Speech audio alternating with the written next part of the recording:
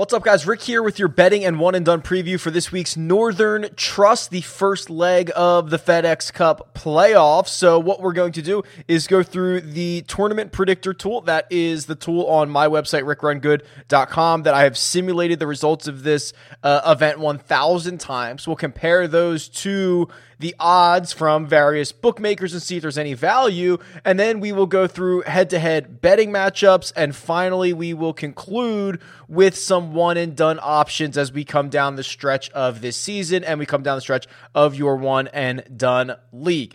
If you would like to win access, enter a draw to win a subscription to rickrungood.com, all the tools that you see. There's two ways to do it. If you're on YouTube, make sure that you've liked this video and you are subscribed to the Rick Run Good YouTube channel. Comment below with who you think is going to win the Northern Trust. That's it. That's one way. The other way, leave a 5-star rating and review on the podcast version of this show. It's linked in the description. It's called 300 Yards to Unknown. 5-star review, say something nice, and leave me your Twitter handle so I can get in touch with you.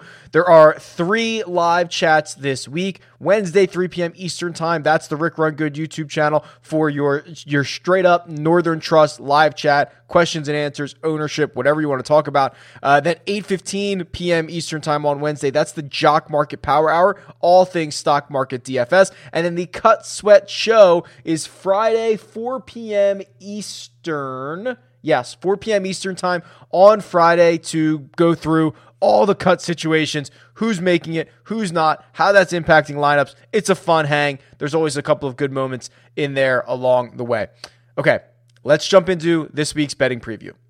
All right, here is the tournament predictor tool, and the results are as you can imagine, at least when you start comparing them to last week, where I think 88 different golfers won the simulation at least once. There was not many golfers who won it at least 4% of the time. I think there was only 2 last week. So the conclusion was that it was kind of a wide open tournament. Not so much this week. Only 50 golfers won the simulation at least one time. That's over 1,000 simulations, and 9 different golfers won the simulation at least 4 times, but there's a pretty big drop off. This is a top heavy, I don't want to call it a WGC, but like something like that, right? Where generally speaking, the cream rises to the top. This is a larger field than a WGC. There is indeed a cut. So it's a little bit different, but it is still one of the strongest fields that we've ever had. In fact, there was a tweet from Nosferatu, who is kind of the OWGR guy on Twitter, saying that even with Louis Oosthuizen's withdrawal, this field is the strongest non-major, non-players field ever. I mean, it's absolutely jam-packed. So to look at the results, Jon Rahm won the simulation 9.6% of the time. It's 2.5% more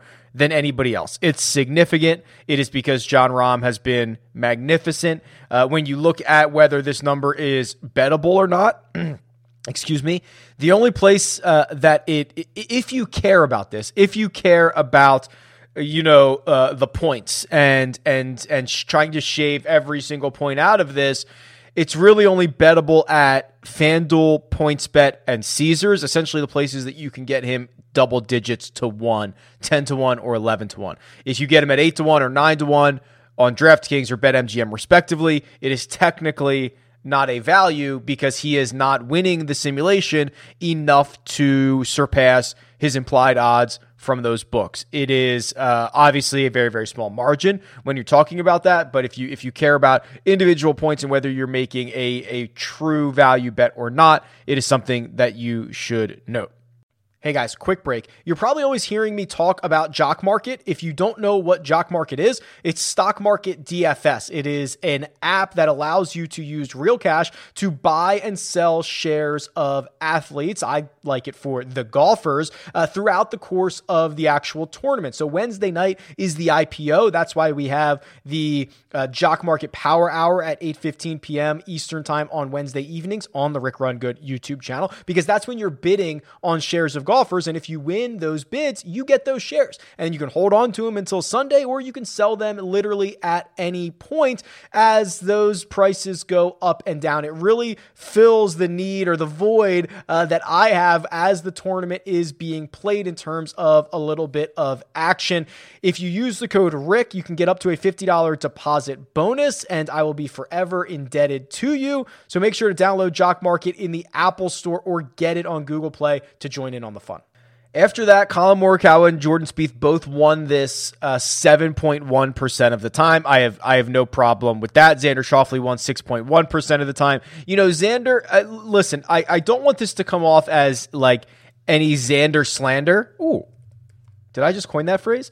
Any Xander slander, but this is, listen, I love Xander. He's obviously very good. He is very well-rounded. What I have a feeling we are going to do is put way too much stock on this Olympic victory, just like we did for Justin Rose. I just heard last week someone refer to Justin Rose as the gold medalist. 5 years later, we're still talking about that, right? So I think people are going to put too much emphasis on this victory. I don't have the numbers in front of me, but I looked this up earlier. The strength of field number for the official World Golf Rankings for the Olympics, which takes into account other players in the field, all that good stuff, was less than that of a Sony Open victory or the Sony Open this year. So it's basically like if Xander Schauffele won the Sony Open this year, would we be giving him credit for that for the next 5 years and using it as this benchmark as a way to describe him?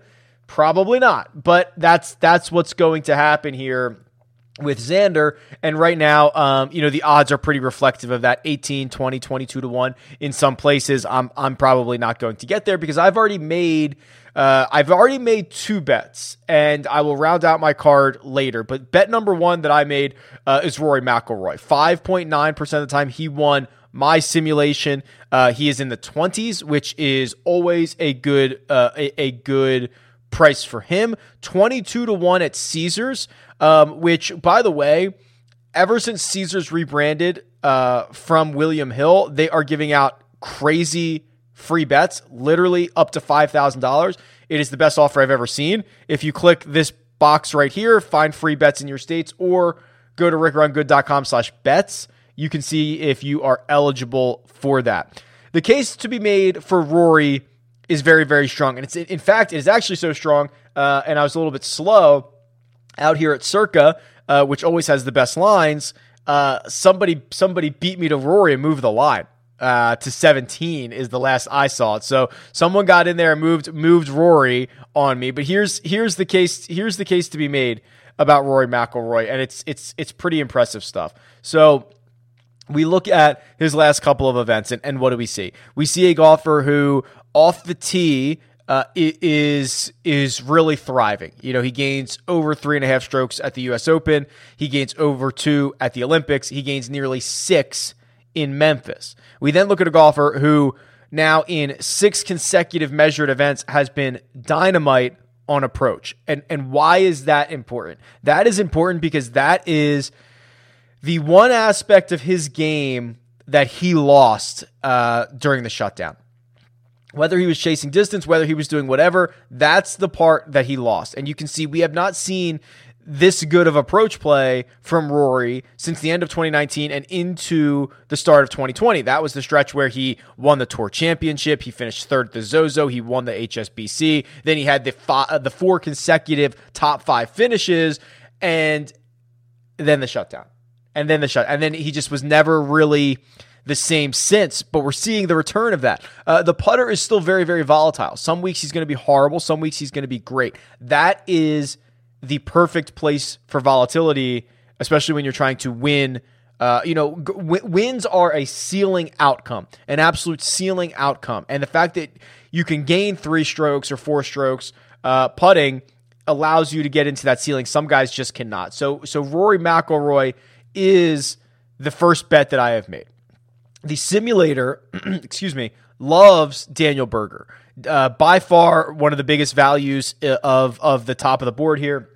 The sim had him winning 5.6% of the time, which at 28 to 1 or 31 to 1, like you can get him at FanDuel, or 35 to 1 at PointsBet, It's massive. So to put this into perspective, we don't often see a value of two or more in the simulator here, which means that Daniel Berger won my simulation twice as often as the odds would imply him to do that at PointsBet. It's a crazy multiple, right? It's we don't see it often, especially for guys at the top of the board. Sometimes we might see it a little bit further down when a guy wins, 5 out of 1,000 simulation, something like that. But Daniel Berger won 56 out of 1,000, and that's a pretty significant number. So I will probably shop this Daniel Berger number and get the best one. But the other bet that I made was on Bryson DeChambeau, and this is a little bit of a not a prayer, not like just like a hope and prayer situation. The odds are long, 28-1 at Caesars, 29-1 at FanDuel, a little bit shorter at BetMGM. So you do want to shop it. So Bryson is dealing with a couple of things right now. He's dealing with on-course troubles and off-course troubles. On-course troubles seem to have fixed themselves. He is still completely dominant off the tee. He has gained strokes on approach in 5 out of 6 measured events, which again is something that this stretch here from WGC Concession to API or to Byron Nelson, he was really hit or miss. His bad weeks on approach would be horrible weeks, and he really, really struggled. We're, again, starting to see him turn the tide there. Around the green, he's still horrible. But putting, he's figured it out. So, again, that same stretch over the summer where he struggled, he was also putting poorly. Well, now we're back to a guy who's gained in 4 out of his last 5 on the putting surfaces. You look at his bent grass history, he is, it's one of his better surfaces, coming from Bermuda, which he's okay at, to bent, which he's much better at. This feels like a guy who the number has slid on, and he's getting better. He's about to threaten. We know he has all that winning upside. We know that he's got, 8 or 9 wins at this point. Prolific winner, that's a good combination. My only concern is this, the off-the-course stuff. It obviously bothers Bryson when people call him Brooksy, when he gets heckled. It has traveled with him for a couple of weeks now. It is certainly not going to stop when he gets to New York. I worry about that, but these odds were a bit too long for a guy who I think is really trending in the right direction.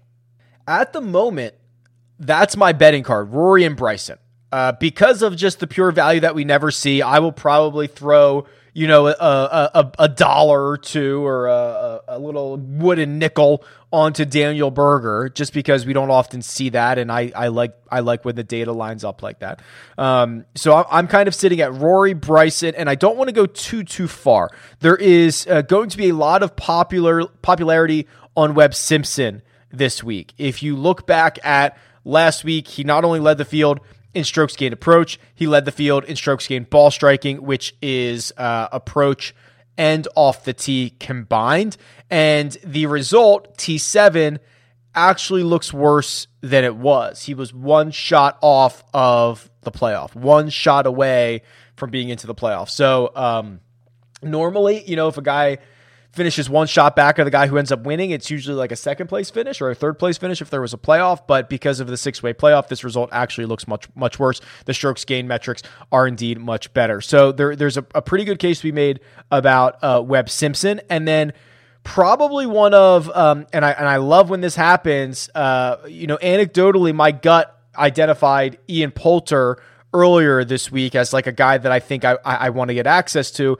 And then he comes out and he wins the simulation 1.6% of the time, which is pretty significant. And the other idea around Poulter, and we saw this with Cam Champ, not that I'm saying Poulter's going to win this thing, but the discrepancy between books shows that there is not a consensus in the industry. And that is a really good sign for us. 55-1 at DraftKings, 66-1 at Caesars and BetMGM, 75-1 at FanDuel, 80-1 at PointsBet. Circa has him near 100-1. I mean, that is just a large range of outcomes or a large range of odds for a golfer who listen, I know the trope is overused, but it's a Ryder Cup year. It is him getting ready for the Ryder Cup. He finished 10th at the FedEx St. Jude in his last start. He finished 10th at Liberty National the last time we played this event there 2 years ago. He goes to Bentgrass, which is by far his best putting surface. This is a guy who I think, and he's won before, right? He's not afraid to win. It's just a really interesting situation. So Poulter will be making my card because I'm going to shop that. I just haven't bet it yet. And then finally, I believe the last guy that I would go to here is probably Hideki Matsuyama, 40-1 at DraftKings. I think missing the cut for Hideki was probably a good thing last week. You know, he didn't play poorly. In fact, his metrics on approach were phenomenal through 2 rounds. He missed the cut by a shot, missed it on the number. Now he gets to rest. I mean, he went from, oh my gosh, Tokyo to do the Olympics in his home country, straight to Memphis, then straight to the Wyndham. Probably could have used 2 days off. Okay, that's all fine and dandy. Now he goes back to Bentgrass, which he's basically a 0 putter on, and if you get Hideki as a 0 putter, things are going to go really, really well for you. So just to recap, I've already bet Bryson and Rory. I will get in a bet on Poulter at the best number that I can find. Then I have to decide if I want to go with Webb and Hideki. If I do, that probably rounds out my card. I'm unlikely to make any more investments outside of that. I'm unlikely to go further down the board than Hideki Matsuyama. I'm treating this a bit more of a WGC or something like that, where one of these top guys is going to end up hoisting the trophy on Sunday. Okay, let's run through some matchups here. And actually, so I'm using Caesars right now, and they actually have, one of them is Bryson versus Brooks, and that's my default. That is my default matchup here. So just as I'm looking through this, I have, this is shockingly off. So I'm using since the start of 2021, which is generally the time frame that I like to go to. We can shorten this a little bit, but I have Brooks winning a matchup over Bryson 61% of the time, minus 157, and Brooks is plus 100. Bryson is the favorite here, minus 125, which is a little surprising because Bryson hasn't been all that good. Like I at least in terms of finishing positions, I like the way he's trending. As I mentioned, I already bet him to win, but he is one of the most volatile golfers. Now, how do I feel about betting a matchup against the guy that I also bet to win?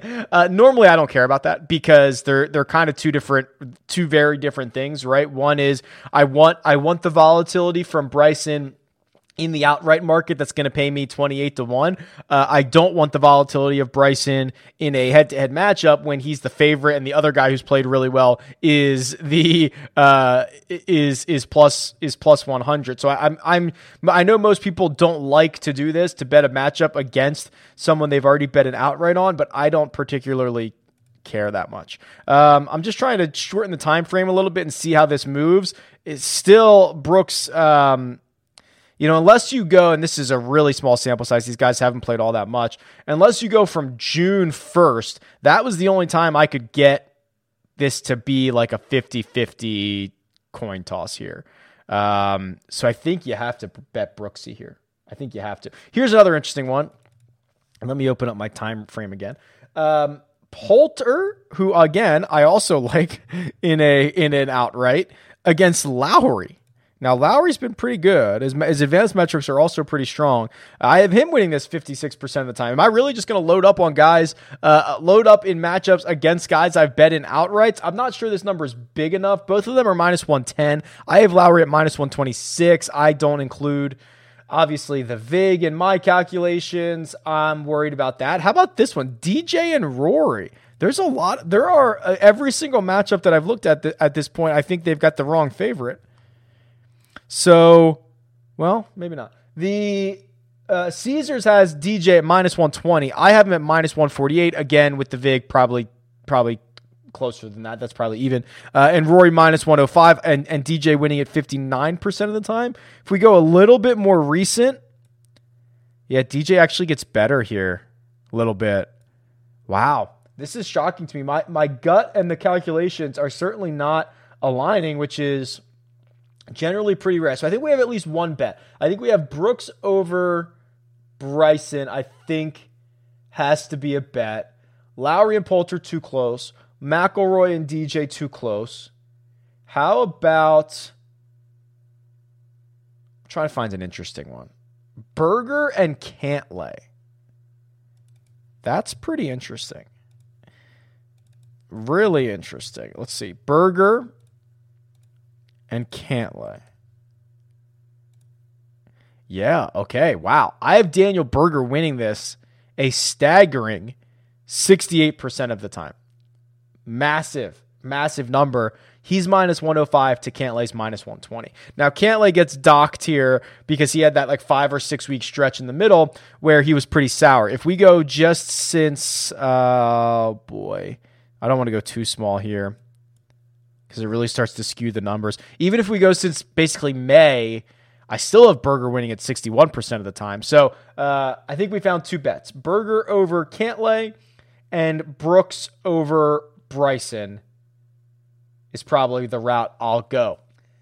One and done. I actually don't think there's all that much to talk about anymore.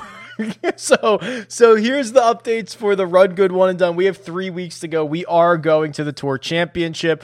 The leader is Castor Joshua. Graybo, the Herminator, Nash the Flash, and Chappy Chaps are all in the race to try to steal it away. Lots of big bucks on the line. We are, again, going to the Tour Championship. We are using starting strokes, and I've been saying for weeks that we should really be we should have been prepared. Like, there shouldn't be a question anymore. Your one and done might be over next week, so you might have 2 picks left to make.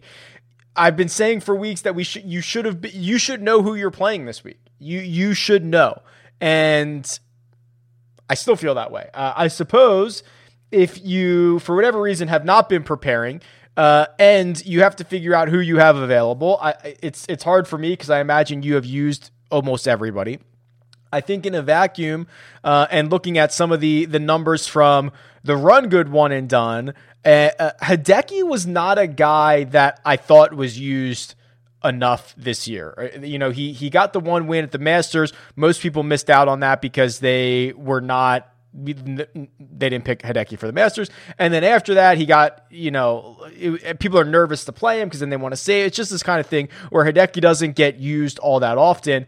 If you have him available, I wouldn't be upset with that. I'd be happy to run him out. Now, I know a lot of decisions, and people DM me and they send me messages. I know a lot of decisions are like, I have DJ or Rom, and I don't know what order to play them in. I would probably put them in that order. DJ this week, Rom next week. I think it's super thin. I think we are at this point of the year where play your gut, right? Like it is so, you probably have golfers left that are so close that you don't need to ask anybody else for their opinion. Do what makes you feel right. You want to go down the rest of the way in this one and done league, making picks yourself, whether they're right or wrong, and they're so close, you're probably not going to be wrong all that often. Or if you were, you lost a coin flip or something like that. So I don't know if I have much more for one and done for you. This is what I could do is I could show you this.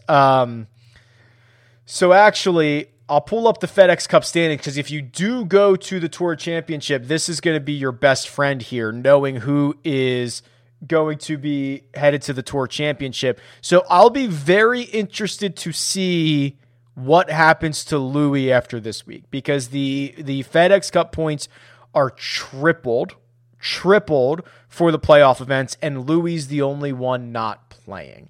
If he can stay, I had been saving Louis for the Tour Championship in a couple of leagues. So it's a little bit concerning that he's potentially giving up some possibility of finishing position here, because going into the Tour Championship is incredibly important to probably be one of these top 5 guys. So the 2 that I have held on to are Harris English and Louis Oosthuizen. Now, Louis has forced my hand in one that I had to play Harris English this week because obviously he's not playing, but I would have preferred to hang on to Harris English the rest of the way, because even if he plays okay, just kind of continues to tread water, if he starts the Tour Championship at, this would be 10 under 8, 7, I guess it would be 6 under par. He'd be one of the few guys who has a realistic chance of winning that event just because of how the starting strokes actually work. So that is something you need to keep an eye on. And if we get a big mover this week, right? If I'm trying to think who would be a realistic, like, you might have already used Rory, but if Rory were to win this week, he would jump up significantly into the top 10. He'd probably get into the lead. Probably most guys who win this week are going to go to the number 1 spot. I'm trying to see who you might have available that has a chance of winning, like Scotty Scheffler, maybe. If Scheffler won and you didn't use him this week, he might be available for the Tour Championship or later if you're using starting strokes. Berger even, although you've probably used Berger at this point. Probably used you might not have used Cam Smith. He's 16th in the FedEx Cup standings. So something to keep an eye on, but I'm hoping that for the last 4 weeks you have laid all this stuff out and you know who you're playing through the stretch. So I wish you good luck. This has been your betting and one and done preview for this week's Northern Trust. Follow me on Twitter @RickRunGood, and I will talk to you guys soon.